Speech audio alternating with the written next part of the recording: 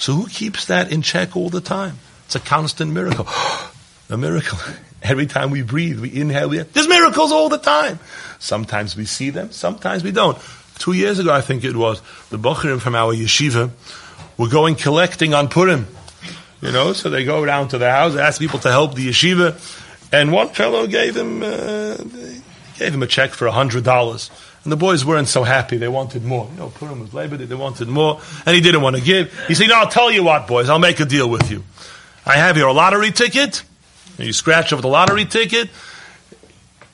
Either you take the $100 check, or you give it back to me, and we'll scratch over the ticket, and if we win, half goes to me, half goes to the yeshiva. What do you decide? The boys were in a dilemma. $100, $100. Don't want to give? Said, okay, a deal.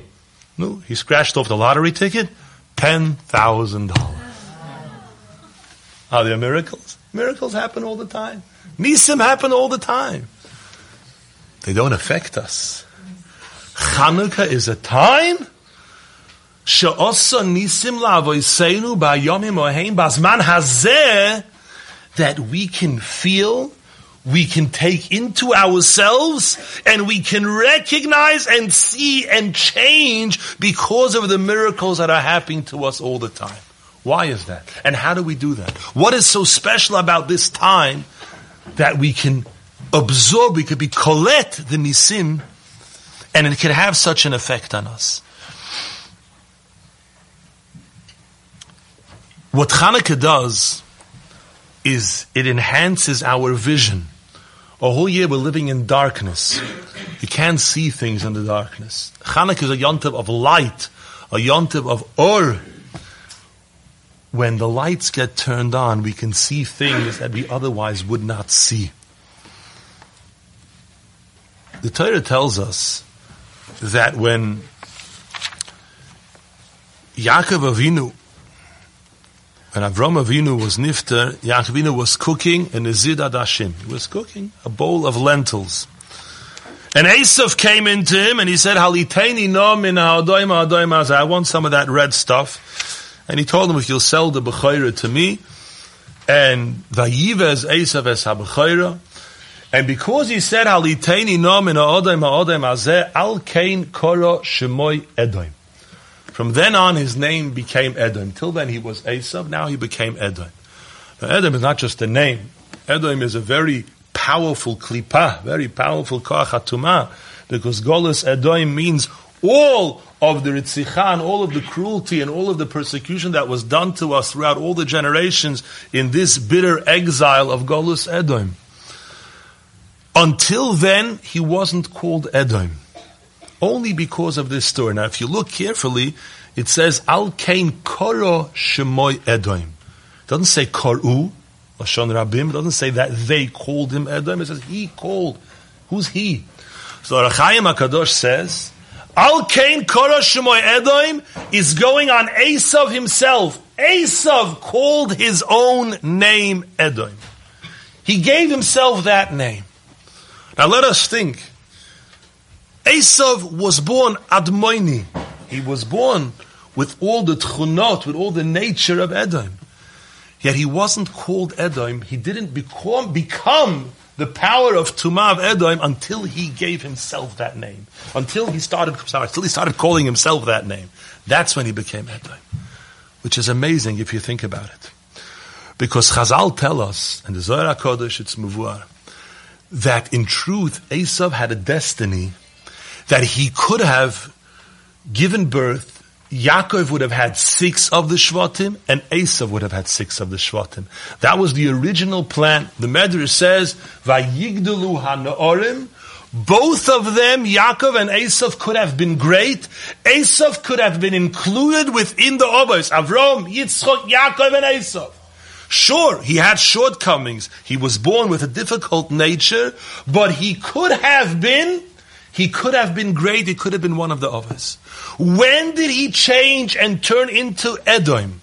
When did he cease to have the ability to produce 6 Shvatim, to be one of the others Hakedoshim? When he called himself Edom. He had done some terrible things till then. Chazal tell us that on that very day he did 5 terrible Averis Ritzicho, Gilei Arayos, Avodah Zarah, the terrible Averis. Yet he still could have been, it wasn't too late. He still could have been one of the Avot. Until he gave himself the name of Edom. And from then on, he's Edom. And there's an unbelievable lesson in this. When you choose a name, you're saying, this is who I am. That's a commitment to a certain way of life. And then you're saying, this is what I want to be. Al Kain Korah Shemoy Edom. When Esav did many Averis. Terrible thing, Averis. But you could do tshuva. But he called himself Edom. He called himself the name of Tumah. He's saying, this is the path that I choose. This is what I expect of myself. And no better than that. That's when one loses hope, and that's when he becomes that itself. Every one of us has a name. We were given a name. A name is a shoresh haneshama. A name is a tachlis, is a tafkid. Every single one of us has a destiny for greatness, for true greatness, to be a tzaddik gadol. That's what we were born with. That's the ability that we have. But when we decide, we look at ourselves and we classify ourselves as something much, much less, and we lower our expectations of ourselves, we actually lose those kochot, and we become the name that we give ourselves. What is standing between any person and greatness?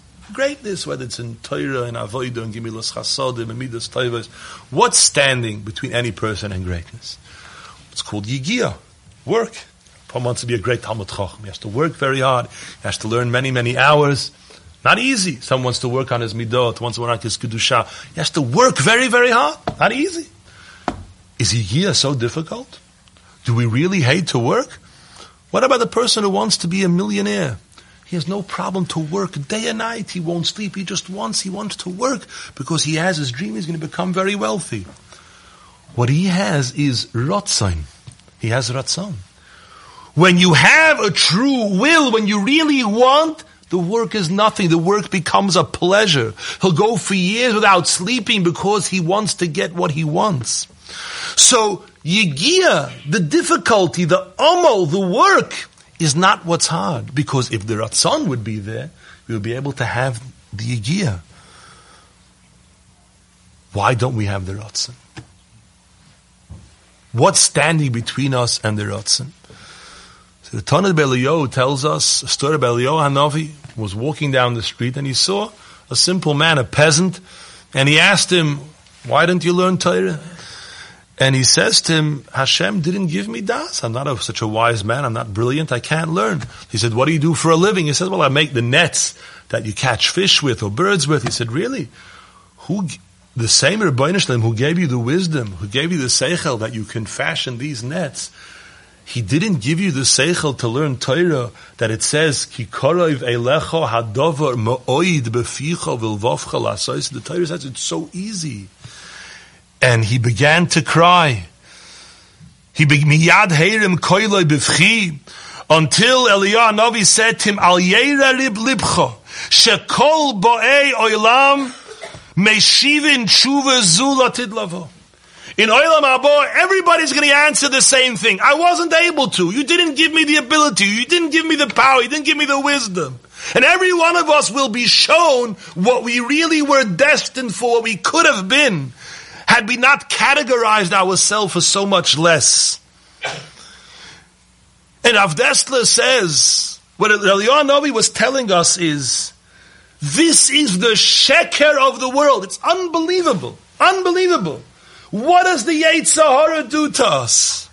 The Yetzer Hara covers with darkness the most simple truth in the world. A pasuk mefurash in the Torah. Ki korov eilecha hadavar ma'oid. It is close to you, not just close to you, ma'oid. Beficha v'lvavcha la'asoisoi.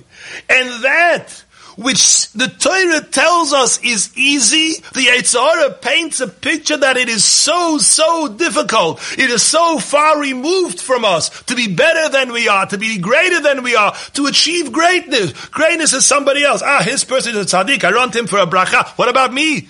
Maybe I could become more of a tzaddik. Maybe I could become more of a Talmid Chacham. Maybe I could become a better midas. Maybe I could daven better. Doesn't think of it because I'm a simple person. That person, he's big, he's great, and he gives himself this thing. Who did that to him? The Yetzer Hara painted a blackness, a darkness, a choshech. As it says this week in the Parsha, when Yaakov was fighting with Esav, Helu ovok at kisei hakovoid. He threw up dirt till it covered the light, even till the kisei hakovoid. We can't see the kisei hakovoid that's within us. We can't see the Kedusha that's hidden, the Beis Hamikdash, the Mashiach that's within each of us. We can't see it. And a person gets so fooled. And what happens? He loses his destiny. The reason we don't have the Ratzon is because of the Sheker. Because we don't see the truth. So what stands between us and greatness is Yegiyah, is work. What stands between us and work is Ratzon, is will. What stands between us and Ratzon is Sheker, is Ta'ut, is the bitter, tragic mistake that people make in this world. And they don't realize that being fooled. They don't realize that they're telling themselves that they're so much less than they really are. That they cannot accomplish what they're really destined to accomplish. And Esav, who was destined to bring onto this world 6 Shvatim, Shimon, Levi, Yehuda, Yisachar, Reuven, Yosef he could have brought. Instead, who did Esav bring onto the world? Hitler Yamach Shemoy, Amalek, Haman. These were his grandchildren instead of Moshe Rabbeinu, instead of Shimba Yochai. By calling himself Edom, what happened to him? He lived in the mistake, grew and grew and grew. Alken, he decided he's Edom, and that's it. And instead of growing, he deteriorated further and further and became less and less.